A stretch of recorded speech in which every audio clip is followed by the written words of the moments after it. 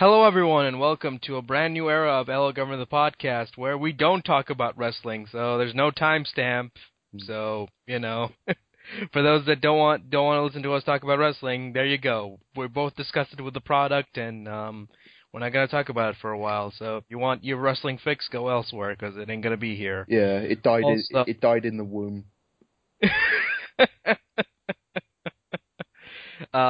Anyway, I'm Abdullah, and with me, as always, is Tom. Hey guys. So yeah, again, spoilers everywhere, because we're going to be discussing Doctor Who, and there's no way we can discuss this episode without spoiling everything. So if you don't want to be spoiled, then tough shit. Yeah. Sorry, tough shit. I'm very mixed about this episode. Oh, Doctor Who. Yeah, very mixed. Same here. I am really mixed about it. I don't know what to say, to be honest. I'm really like, I didn't hate it. I didn't like it. It's better than the Christmas special, I'll tell you that right now, but that ain't saying much. Exactly. So anyway, for those who don't know, Peter Capaldi, new Doctor, this is his first episode, and I think the biggest problem I had with this was that it was an hour and 15 minutes long, and I think that they could have just easily shortened this down to 46 minutes. Oh yeah, absolutely, yeah. I think that was my biggest problem with this, because it just dragged on. Yeah, I felt like nothing happened till like near the end of the third act. Yeah, and I know that the show's done on a budget, and it's, not all the effects are gonna look good, but fuck me, did that dinosaur look horrible. I'm sorry. That dinosaur accomplished nothing. That dinosaur was just there, and I was just like, interesting. I thought the dinosaur was stupid, and I'm sorry, I'm gonna get a lot of hate for this, but I fucking hate Moffat's characters, the three gang or whatever the fuck they're called. I think they are. Oh, lady, what's her name? You know what's funny about that? The lizard woman and the female human, they can cause some convulsion. Have you seen the article about those two? What? You know, in the episode they kissed each other. Yeah. That's got complaints to Ofcom. Why? Okay. I don't know. People complain about it was two female kissing each other. They're married. I know. It's stupid. You want to know how I know they're married? Because they say it every fucking time they're on screen. Oh yeah, true. I just thought this episode was all over the place. It just didn't know what it wanted to be, and I felt like they were trying to be careful with bringing Peter Capaldi in. There's like this, like said this already. I think this is a security blanket episode, basically saying no, he's still the same Doctor. Like they were really covering their tracks more than usual. I think the problem is like I'm not a fan of these types of stories where, again, regenerated Doctor and he spends most of the episode like in a coma or something, and I kind of hate that type of storytelling, because I know it's not fair to compare the classics to the current product, but John Pertwee's first episode as the Doctor, he did a lot of shit. Yeah. Just saying. Like, there was no, I'm a new guy. It was just him coming out of the TARDIS. He's stranded on Earth. Deal with it. Pretty much, yeah. And here it's like they do the whole thing where he falls into a deep sleep because his regeneration's not complete, and he, says some stuff and then faints, and it's just, I've seen this all before. It's just... I've seen it before, I don't care, blah, blah, blah. Like, I'm sorry, I mean... Okay, Peter, great Doctor. Great, fantastic actor. I think he did a great job, and I'm gonna watch more of the season because of him, because I think he pulled it off real well. He was a nice welcome change of pace from the from Matt Smith's Doctor. Yeah. Which I'm not a fan of because I did not like the way he was written. And I'm thankful that this, for the first time, we're getting a Doctor Who episode written by Moffat that doesn't focus on how great the Doctor is as a character. They actually made him human in the sense that he's flawed. Yeah. Which I liked. And I'll give Moffat credit. Clara, great development for her in this episode. I liked her development more than anyone else in this episode. Clara.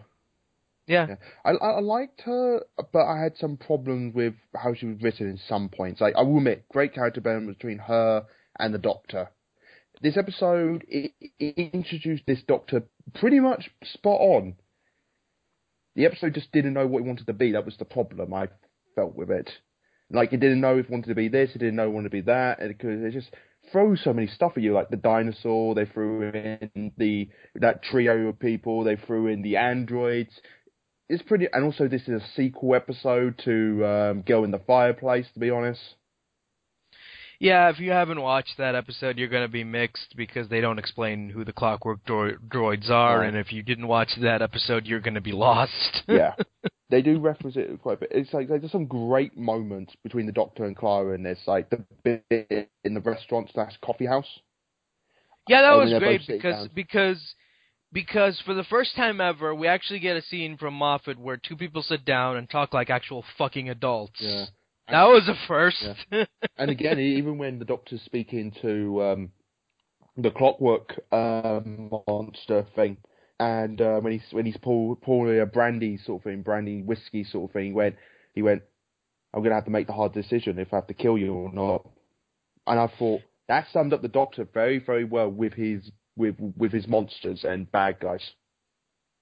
Yeah, I mean, he's not like the seventh Doctor who just did not care and just murdered everyone he came across. Yeah, he just like, I'm going to sacrifice all my companions and everyone around me so I can destroy the bad guy and get away scot-free.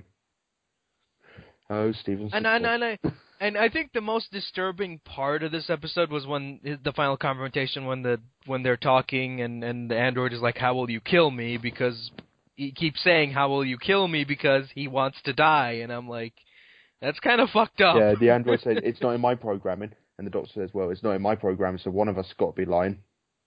And we both know who that is. Yeah. But the one thing I thought was really established the Doctor well was the bit in the alley. Way with the hobo. I thought that scene went on. I thought that scene went on. Yeah. It went on a little bit too long. And it came off a bit eerie, didn't it? Yeah, it's kind of like, are you going to, like, murder this guy? Because that's what I get the feeling you're going to do. But I'm glad it's there because it got out the whole thing with people basically saying, oh, he looks old, he's angry Scotsman sort of thing, you know, because here in the UK, he's quite well known for his role of Malcolm Tucker from In the Thick of It and In the Loop. And I think they just did that scene, just do it for the English fans. No, I think they did that because, and I love their explanation as why he has a Scottish accent, where it's like, well, it's not really a Scottish accent, it's what he talks like now, and he thinks that everyone else sounds weird compared to him, which I thought was kind of funny. It's, oh my god, a Scottish, I complain about everything, which is true, the Scots do complain about everything. They're never happy. But yeah, I just thought this episode it did some really good things, it did some things wrong. I wouldn't say wrong, but just didn't work. Like, I thought the scene when they both when they're both trapped inside a machine, and he says, "Oh, this wouldn't happen if Pom was here," and I was just like, why was that line there? Yeah, that was an unneeded line, I felt. Yeah, it's like, I miss Amy and her long legs, and I'm like, why? That's creepy. Again, the plot hole within that whole thing. Why don't you just go to New Jersey and just get a cab to New York? Just saying. Like, and I'm tired of the whole regeneration thing. And he's like, I don't remember this. It seems familiar, but I don't remember. And I'm like, God damn it! I've seen this done so many goddamn times now. I'm tired of it. I really am. I give them credit. At least they're consistent with it. That's the Yeah, only thing I would say. and I'll give Moffat a lot of credit. He did wrench up the tension when it looked like the Doctor had abandoned Clara and she got captured. That was pretty intense. Yeah, oh yeah, definitely. That really did build up tension. It built up a lot of things in the episode. I just thought the episode was well done. The characters were well done. I thought Clara was done really well. Again, I'd still say Clara's is my favourite companion since Rose. That's just me. But I do like Amy Pond to some extent when she is written well, but Clara's been one of my favourite new companions out of all of them so far.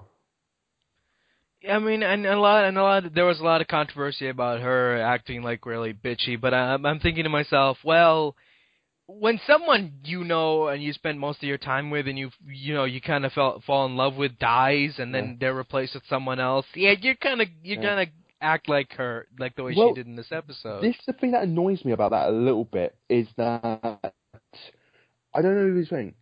She complained about that's not my doctor. Hang on, were you the girl that went through space and time, then multiply yourself to be with the Doctor in every single timeline known possible, so you know him from in and out? Why does this shock you? I mean, and what pisses me off is like that line was only added just to put like people at ease or something, like for the people complaining. Like it was such a dig at the people who are complaining about it. And I'm like, anyone who's actually watched the show and has actually given a shit about the show from the beginning, or at least is familiar with the lore, knows that they change the fucking actor every 3 years or so. Yeah. You know, it's a new thing, and it just like it's I mean, I'm glad that she wasn't like, oh, you regenerated, I'm accepting you now, like the fucking, what was it, Castrovalva, where the Doctor dies in front of them and he regenerates and everyone's okay with it. Yeah. Yeah. That was fucking stupid.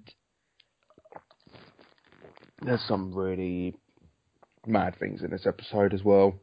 I thought, again, going back to the giant dinosaur. Yeah. That was a waste of money, wasn't it? Like, it's kind of dumb because again, you look at some of the makeup effects that they have on here, and it looks good. It looks good. And then you look at CGI, and you're like, what the fuck is this? Yeah. Like, why is this here? I would say that the dinosaur did look impressive. I just thought that's such a waste of money. I thought, dinosaur's here. What's it going to do? Oh, it just dies. That's always the reason why it's there. The only reason why it was there, just to establish how long the aliens had been on that planet. The clockwork aliens. And it's just kind of dumb because it's like, so you just brought that thing here just to kill it. Okay, that makes sense. It's just there for plot convenience to sort of sum up how long the aliens have been there for. That's the only reason why it's there. And I just thought you could have conveyed that in such a better way rather than, you know. God, what else? I you know what's kind of weird about this episode is like it felt like a pilot to a spin-off series for the Three Musketeers or whatever the fuck they're called. You do realise they're trying to get a spin-off show they're made, right? Yeah, I know, and it's fucking obvious by this episode where they introduce the bumbling police commissioner who works with them, and it's like, how the fuck do you not know what a dinosaur is, you? There's some really stupid stuff in this episode. I was just like, Jesus. It's like, oh, yeah, it's Victorian London, yet they don't fucking know what a dinosaur is. Yeah, of course, that makes sense. I don't like those. I know some people do like the characters. I'm not a huge fan of them. That's my problem. Well, any original Moffat character I'm not a fan of, to be quite honest. I'm sorry, because here's my problem. I applaud him for, doing a lesbian couple. I know it's controversial, especially with a kids program and all that, but here's the thing. You gotta, make them likable, because the way I see it, the Green Lady is just abusive to her wife, because she treats her like absolute garbage in this episode, and I'm like, You do realize you don't have to take the shit from her, right? You can just stand up to yourself. It's just, yeah. It's kind of dumb. I never really understood that. It's dumb. It really is. Like, I get it. You know, they're gay, they're married, and I swear to God, if they say that we're married one more fucking time, I'll just, ugh. Well, I think the other thing, which I felt that the episode... It was just fucking stupid. Like, I think the whole thing was just kind of dumb. It really was, and I don't know, that dinosaur just didn't add anything to the plot. But I thought the villain was interesting. Like, it was nice to change of pace to you know, not have a villain that wasn't like a Dalek or something, because I'm really getting sick of the Daleks. Speaking of the Daleks, they're going to be back the next episode, which I don't know how I feel about that. I think they're kind of overused, to be quite honest. Have you heard what the synopsis is for that is? They go inside a Dalek or something? Yeah, it's going to be very similar to, you know, the Inside Body film thing, Antibody. You know, every single show spoofed it when they have a team of people go inside a human body and try. Yeah, I fucking hate that type of storyline where it's like we have to shrink down, and it's like, Yeah, it's pretty much that, but inside a Dalek. Well, yeah. it's just you kind of knew you were gonna go into a filler episode like sometime or another, but we'll talk about that episode when it comes on later. But anyway, just say two quick things. I thought the conversation between the main bad guy and the Doctor was brilliant. I like the fact it was ambiguous that if the Doctor pushed him or not, and the garden thing with that woman thing was interesting. And yeah, Matt Smith turns up at the end. And you know what pisses me off about that scene? What's that?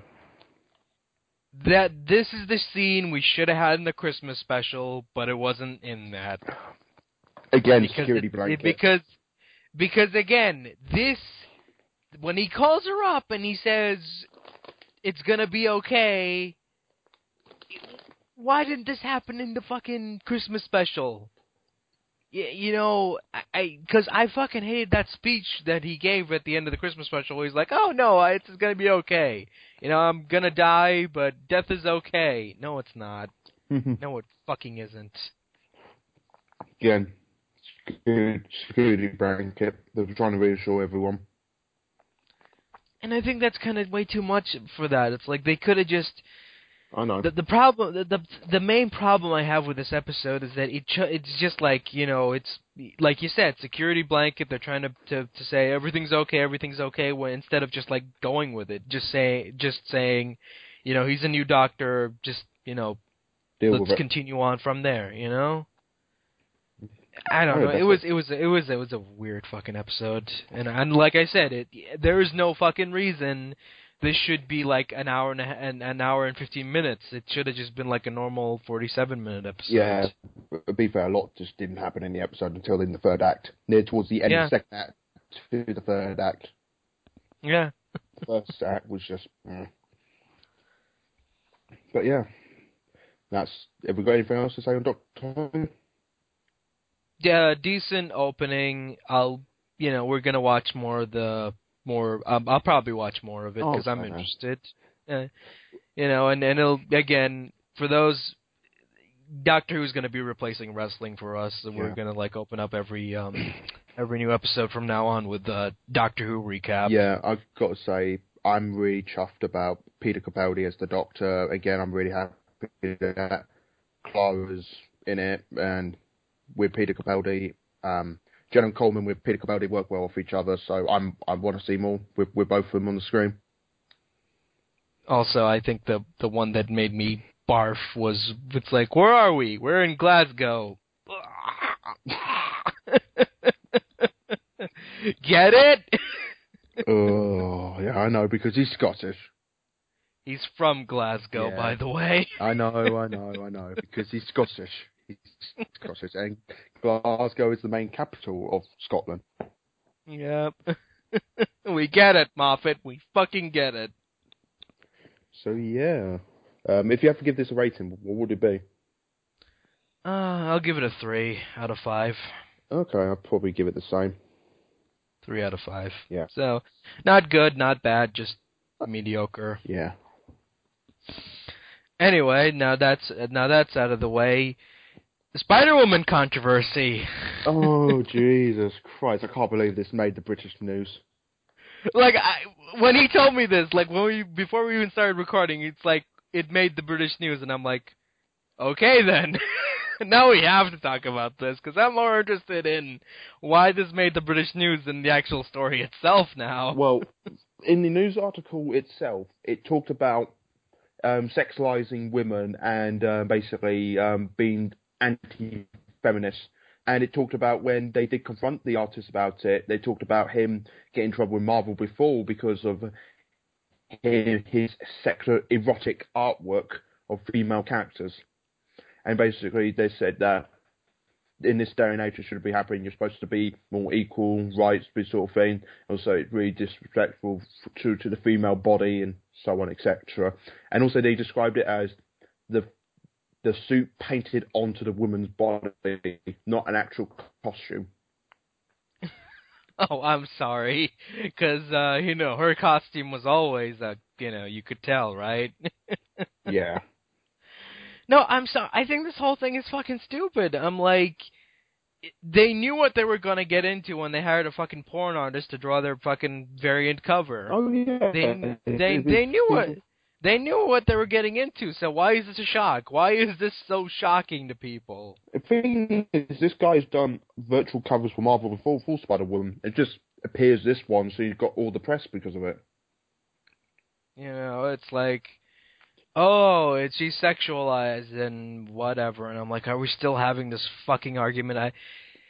I swear to God, like when the cover for Teen Titans 1 came out with Wonder Woman with Wonder Girl standing in plain sight, a lot of people complained about her breast size, and I'm kind of like, how is this sexual? She's just standing there. How the fuck is this sexual? If this is sexual, then fuck, I don't know. It's one of those things where it's like, I can understand why people, quote unquote, might get upset by it, but it's one of those things that shouldn't be going on in the comic book industry, but it still does, sadly. Also, no one complained about that all-new X-Force comic where we see Gambit naked in front of the cover with a woman in bed. So, no one gave a shit about that, right? No. I think last time I saw a news article where people got in the media, they talked about a female character being exploited in a comic. I think it was Red Hood and the Outlaws with Starfire in the first issue. Which I already talked about how stupid that was, because, again, yeah, had you just fucking waited, you would have, seen that she was a very confident woman. And again, like I said, she hit on him, and if anyone's the whore here, it's Roy, because he's like, okay, because I'm like, so a woman you've never met before says she wants to sleep with you, and you're like, okay, yeah, sure. Take me now.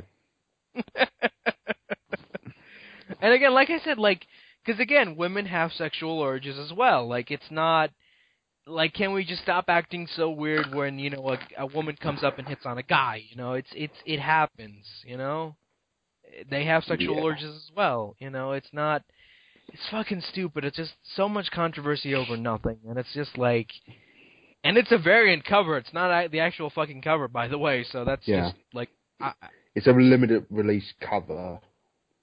Yeah, it's not even the main cover. The main cover is actually worse, by the way, because have you seen the actual cover for that? Is that the one with Spider-Woman with that female spider thing?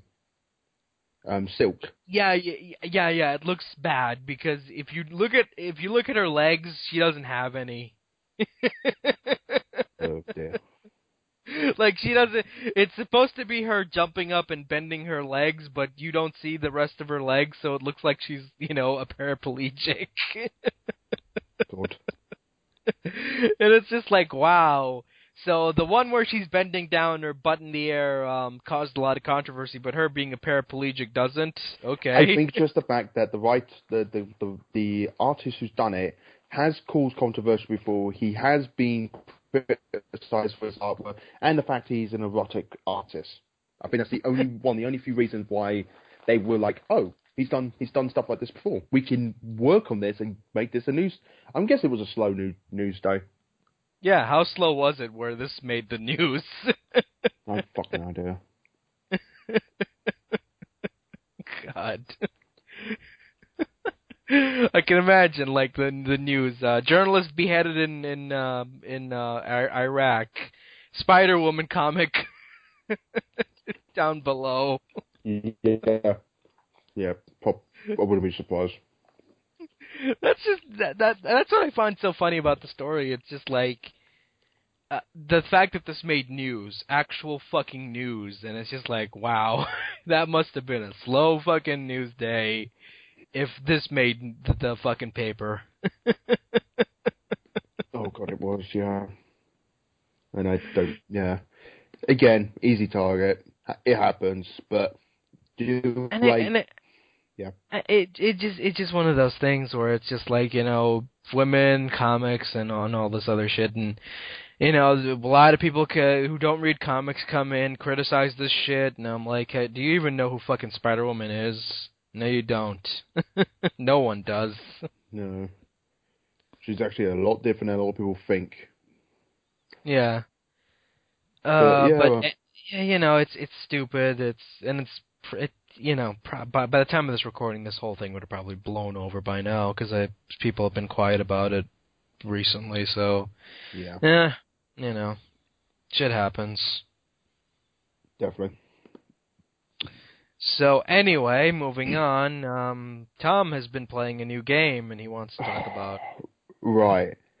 It's called, and it has it's got a lot of viral hype from the internet because a number of popular Let's Plays have been on it. Five Nights at Freddy's. It's an indie game. It's a point-click survivor horror game. And my God, it's scary as hell. Have you heard of the concept of it? Yeah, it's an abandoned Chuck E. Cheese type place where you go around at night and you play as a character. I'm not going to say the name of the character. You do find out the name of the character is at the end of it, but you play as a night watcher security guard at this restaurant. This what's it called? Freddy Fazbear's Pizza, a parody of a Chuck E. Cheese sort of thing. And each night you get a voicemail message left by the previous employee explains that about the animatronic characters that are able to roam freely around the restaurant at night. Because they were left off for too long, and they sort of motors could lock up. The characters are no longer allowed to roam freely during the day. What's happened? Basically, the reason why this restaurant got shut down, you get told this I think you get told this in the first voice recording, either the first night or the second night.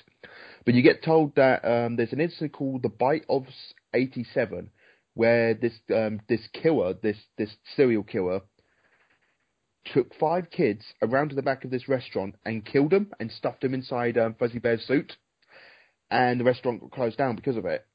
And now you're this night watchman, and keep in mind, I worked this out. Once you actually get the paycheck, you're working for $4 an hour to guard this place, which got possessed animatronics that want to kill you. Whatever pays the bills. Yeah. So you have to do 5 nights.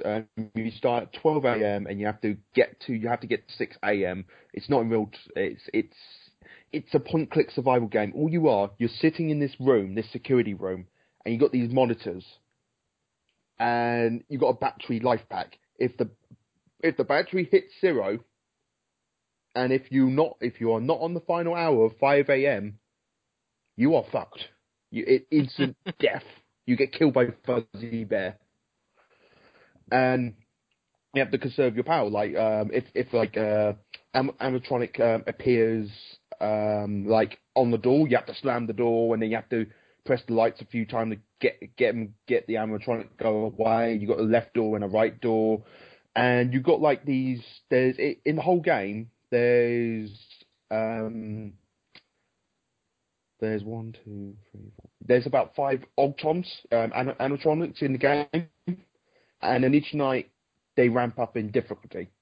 The first night it's only literally one of them that will come after you and try to kill you, and once you get through later in the night, all of them start trying to get you. And the one that got me was a one called Foxy. Because, he's my favorite design out of all of them, I think. Yeah. Well, the theory is he was the reason. It was the one that called the bite of 87 because there was 2 instances. They got this place shut down. The bite of 77 when the Autons went haywire and cut off the front lobe of someone's head, and they said it's Foxy. There might be the Auton that did it because that's the reason why it's out of order and everything like that. And the other Auton, which is actually the Easter egg one, is called Golden Fuzzy Bear, and he only appears if you do a series of events correctly. He will appear, and basically you see it, and that's it, and your game just shuts down. It doesn't take you back to the main menu. It literally just boots you out the game, and that's why that's Easter egg. I think that's a reference either to Slender or another one. I can't remember what the other reference might be to. I think that's a reference to, and don't correct me if I don't.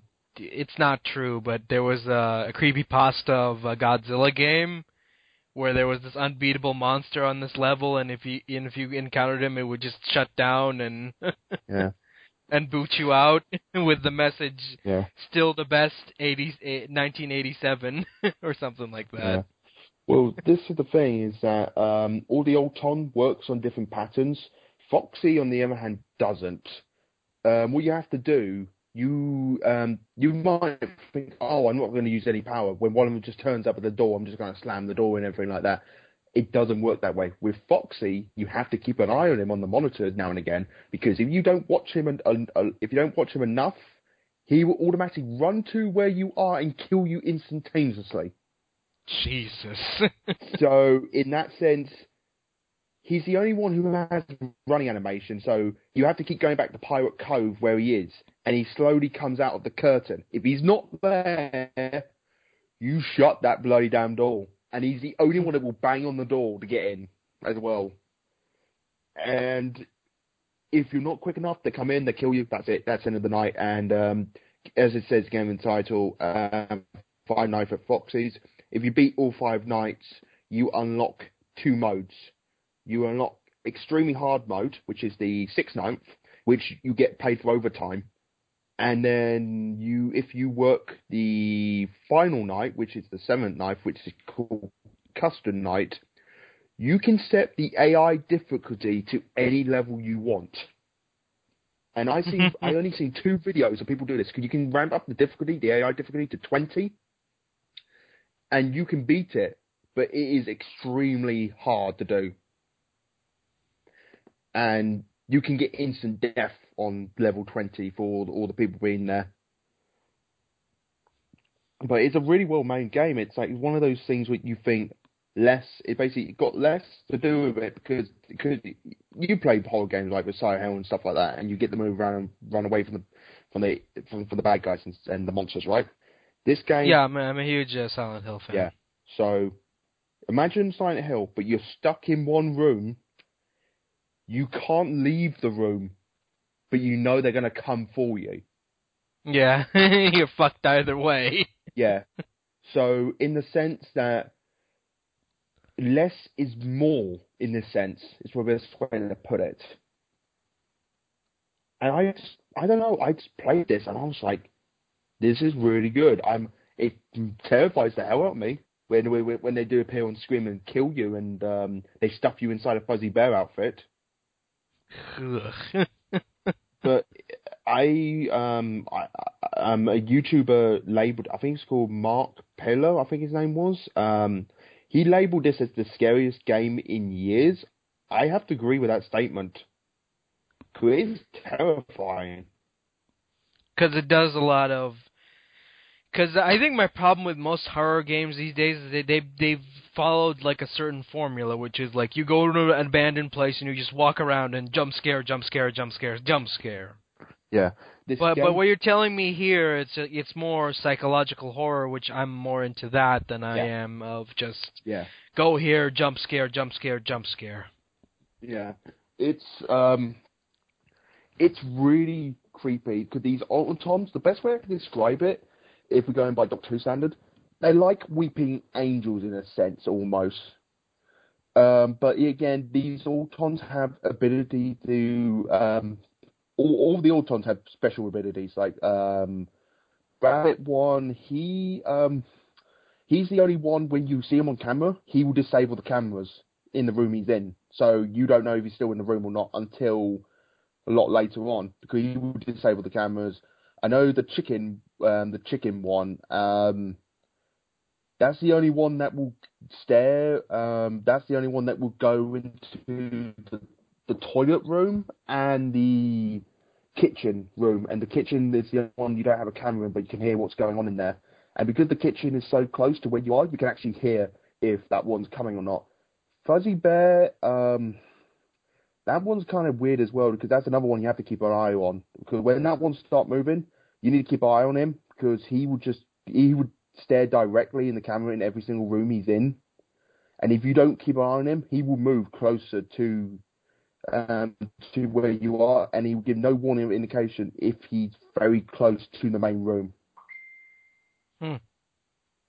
But yeah, overall, I recommend anyone who wants to play this game, go and buy it. It's on Steam at the moment. It's for $3.99 only.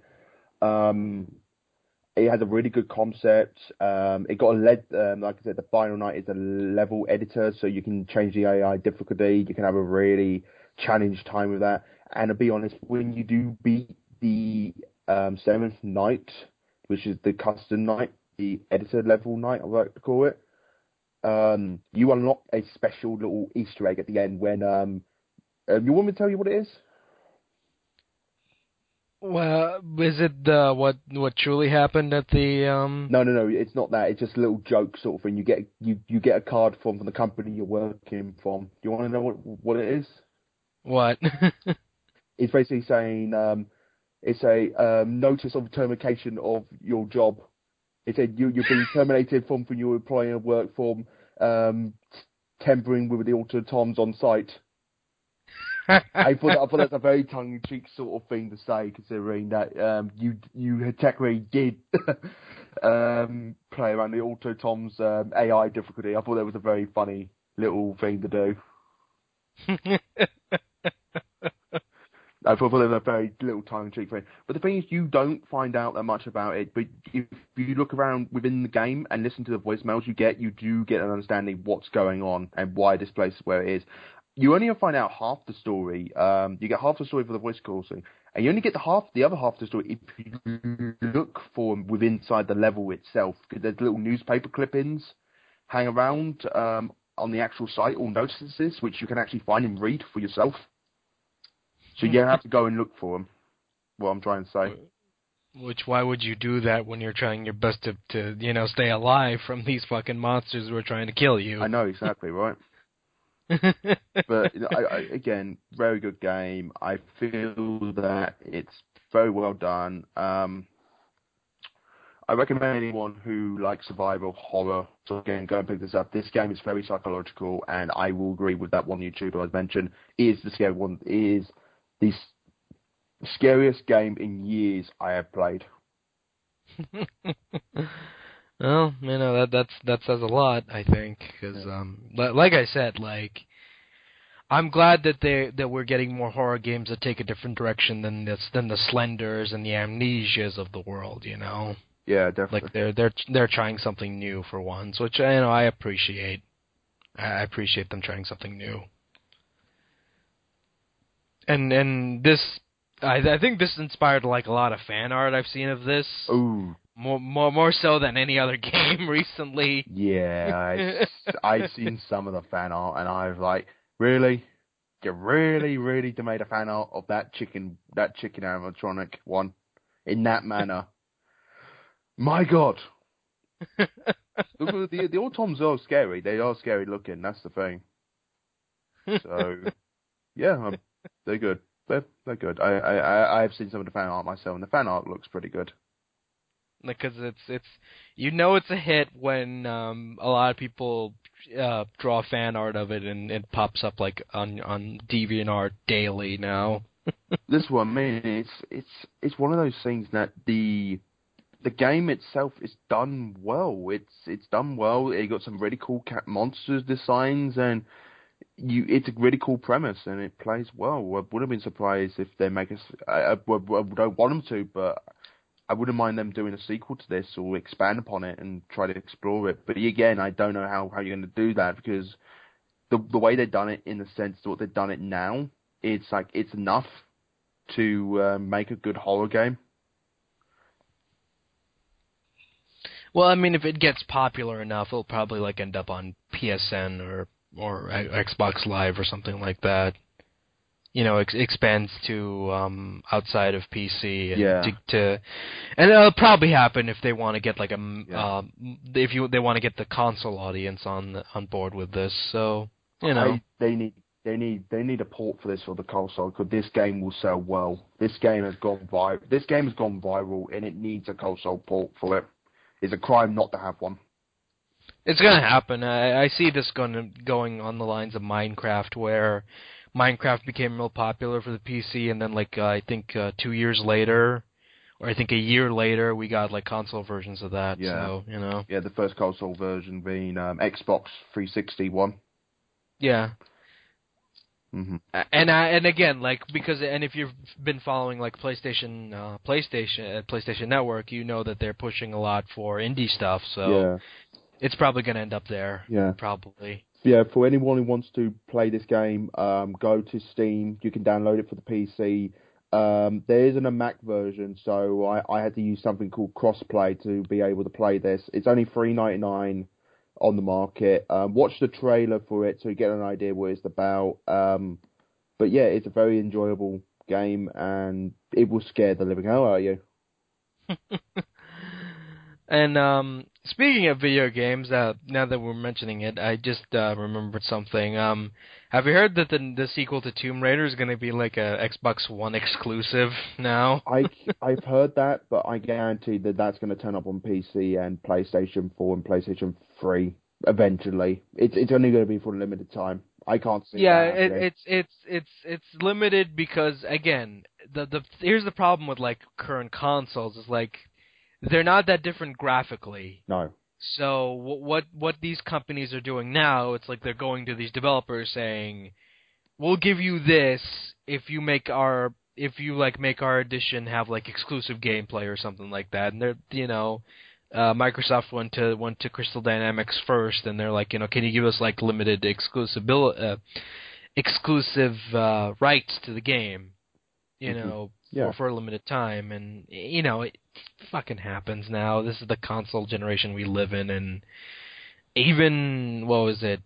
I think what was it? Batman, the first Arkham Asylum. They had the Play as the Joker thing that was exclusive to the PlayStation 3.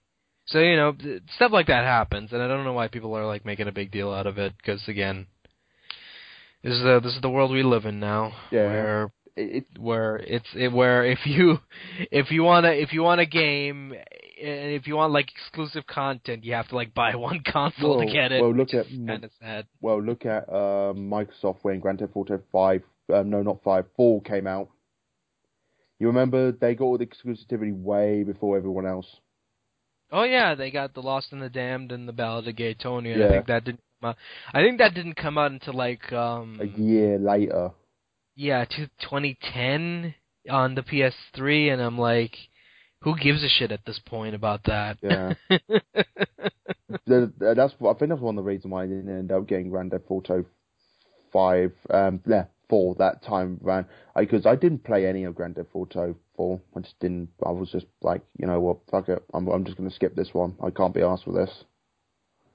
It was one of those games where it just drags on and on and on. It's like 40 hours long, and I'm kind of like, fuck it. I don't have time to waste my life playing this. I've been told it took itself way too seriously. Oh God, yes. And that's the reason why I prefer. That year they brought out Saint Row 3 or 4. Was it 3? Or 4? What was it? During 4 when 4 came out? Yeah, 4. They brought out the Saint Row game, which went the complete opposite way to Grand Theft. Oh, so that was Saints Row 2. That was Saints Row 2. You sure?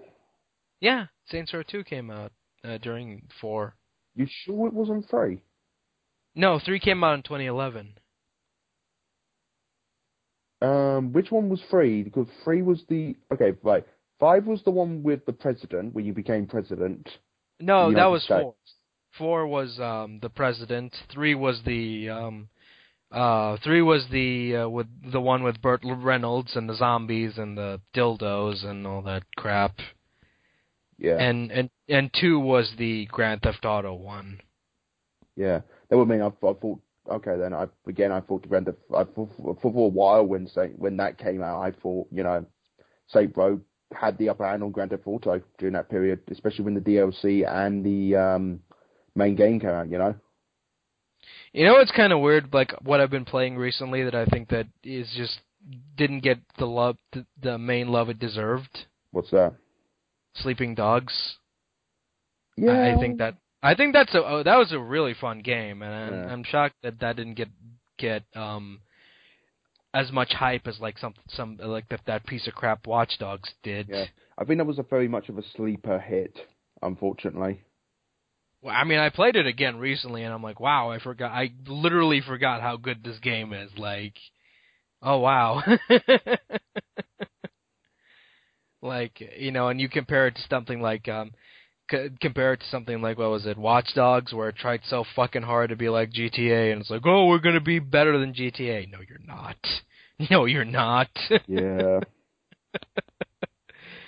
But random question: do you think that this is gonna be like do you think that outside of GTA, a lot of other open world games aren't gonna sell as well? It's hard to judge because open world games, it depends on what you do in the open world. It's a mixed bag. You don't know. We're in one of those markets when players do want more, but at the same time they want something they're familiar with and they know which is good. That's the problem with this day and age with video games. I think it's just something that is good, but if it's done right, it's done well. If it's done wrong, it can be horribly, horribly wrong. Watch Dogs. Yeah. But I'm sorry, I'll never get over that. That game had so much fucking potential, and I just wasted it. Yeah. But again, I just feel that, you know, I don't know. It's just one of those things. Open world games, if it's done right and the open world's enjoyable enough to play through, you don't mind traveling through the open world, I think that shows a sign that it is a good game. If you can make people enjoy themselves traveling through the open world in the sandbox world. Yeah. I mean, that's why I love what was it, Sleeping Dogs so much, because it makes you feel like you've been to Hong Kong, you know? Yeah. It made it different. Mm-hmm. They actually made it a lot more different. They actually studied the city, and it was interesting. It was interesting being in that culture and in that mindset and in all that influence, Mm-hmm. and how different it was compared to like America, you know? Yeah. Or what was it? Not New York and not L.A. and in Chicago. in GTA. Where it's like, oh, this is like Los Santos, but it's L.A. It's obviously L.A. Yeah. But yeah, overall, I got no complaints with open world games. I just hope if they're done right, you know, there you go. Well, what do you think? What did you think of 5? Oh, Grand Theft Auto 5. Yeah. I liked it. I really liked it. I thought it was good, entertaining. I enjoyed it. It's one of my favorite Grand Theft Auto games. Because this is the thing with me. The last Grand Theft Auto game I enjoyed before 5 was San Andreas. I think that was the best one. Yeah, that is arguably one of the best ones. I don't know. Me personally, I played San Andreas again recently, and I prefer 5. But yeah, again, I think the reason why I prefer 5 so much on the San Andreas is because I prefer the characters more in 5 than I did in San Andreas. I think that's the one. I know that's kind of a stupid reason why to like a game over better than the other one, but CJ was just not an interesting character. He was so bland now looking back on his character. Yeah. Okay, well, how did you feel about Vice City? Because Vice City, I think that was the... Why, you didn't like Vice City? I did like Vice City. It had some very annoying missions. Yeah, You telling me you didn't get frustrated every single time you have to go and rescue that guy from the dumpster place, or when you have to control that mini helicopter to destroy that. Oh, fuck that! Oh, that helicopter! Oh, Jesus Christ, that was awful. Yeah, that was god awful. I like Vice. I like Vice, but it had some really, really stupid. It had some really difficult missions. Yeah, I mean, I liked the setting in Vice, and I thought the characters were a little better, but the missions were just fucking terrible. Yeah. Like, had they just made Vice San Andreas and San Andreas Vice, that could have, been better, but I don't know. It's kind of weird. Yeah, and then I didn't enjoy Liberty City Stories or what's the other? Yeah. And I didn't enjoy Vice City Stories either. Fuck those spin-off games. Those spin-off games are fucking terrible. Yeah. Like, I didn't... Like, because they were literally just, like, rehashes of those games, and I'm kind of thinking to myself, why bother? Why the fuck are you bothering with this? And 3 was horrible. I think Grand Theft Auto 3 is, like, the worst one out of all of them. Exactly. Because it was just, ugh. Kids growing up today, their first Grand Theft Auto was going to be 5, but with us, we grew up. I mean, I grew up in like 2000, me with 2001. I grew up with fucking what was 3. it? 3, and goddamn, that was fucking awful. I played Grand Theft Auto 3, and I even played the Grand Theft Auto games before that, because the funny thing with Grand Theft Auto, what people don't realise, it originally made by the British Rockstar studio. Oh yeah, it was a British setting. Yeah, funny enough, because there was Grand Theft Auto 1, then there was Grand Theft Auto London, which was set during the 60s, and then they did expansion, which was set during the late 60s, early 70s, I think it was. And then they did, what was the other one? And then they did Grand Theft Auto 2, and then it really got its popularity when 3 came out. Because I think 3 was the first one that went over to the Americans, right? It's the first proper one that went over to the Americans, and the Americans really liked it. I mean, I kind of miss the old Grand Theft Auto where you ran around and burped and farted all over the place. I thought that was kind of funny. Well, I don't know why they took that out. Well, they did. What was it? They did brought back that top view style from Chinatown into it. I never liked that. No, I thought that was kind of annoying. I never played Chinatown, but I'm told they went back to the traditional Grand Theft Auto games style. But yeah, just overall, I think Grand Theft Auto is a good series. If the games are done right, and Rockstar have a very good track record of making good product games, I felt. Well, Okay, 9 times out of 10. I said they have a good track record. I'm not saying it's perfect. God, what was that race? What was that shitty racing game they made a couple of years ago? That was terrible. Yeah, didn't they bring out like a DJ sort of game recently as well? That wasn't too good. Oh. And then I like LA Noire, but then you could tell when the studio was making that, when it went all batshit insane, and you knew when Rockstar stepped in and had to take over the project. That game looks kind of weird now looking back at it, because what they did was they animated the faces, yet the bodies look kind of weird. So you have like the game. like because you have like realistic human faces on like wooden uncanny valley bodies. It just looks weird. That's what I mean. I love. No. I love what they did in that game. I just felt, what they did was weird. You know? You're lying about the drugs. Yeah. Just what the fuck? And every time you pick lie, the guy loses his shit and just starts yelling and screaming, and I'm like, Jesus Christ, calm down, dude. Mm-hmm. It was a weird thing, and it just, ugh. Uncanny Valley. And of course, Red Dead. I fucking love Red Dead. Red Dead, I think their best game that they came out with, I think, from that era.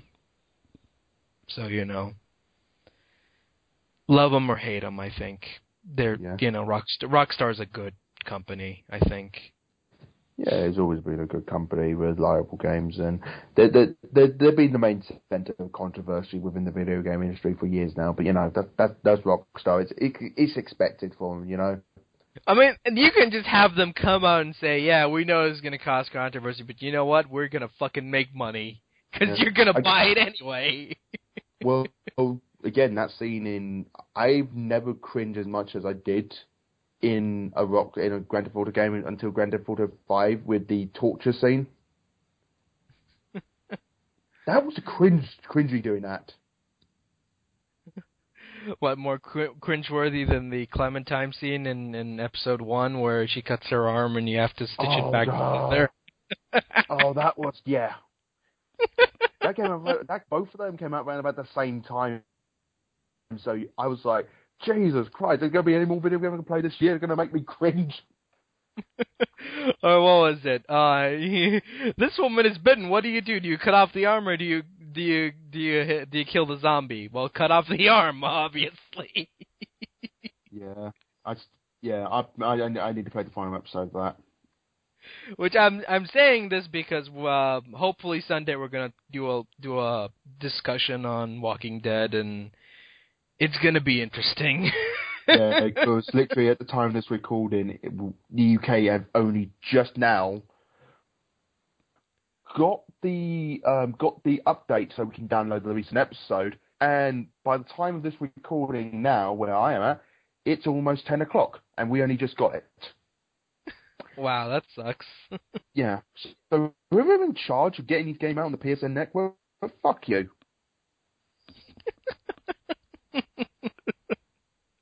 Okay, I got that out of my system. No, I mean PSN sucks. I don't. It takes for fucking ever to update, and when it downloads really fucking slowly. It annoys me because my brother got a PlayStation 4, and I've seen the download rate on his one, and the speed and the quickness of it. It's bloody fast.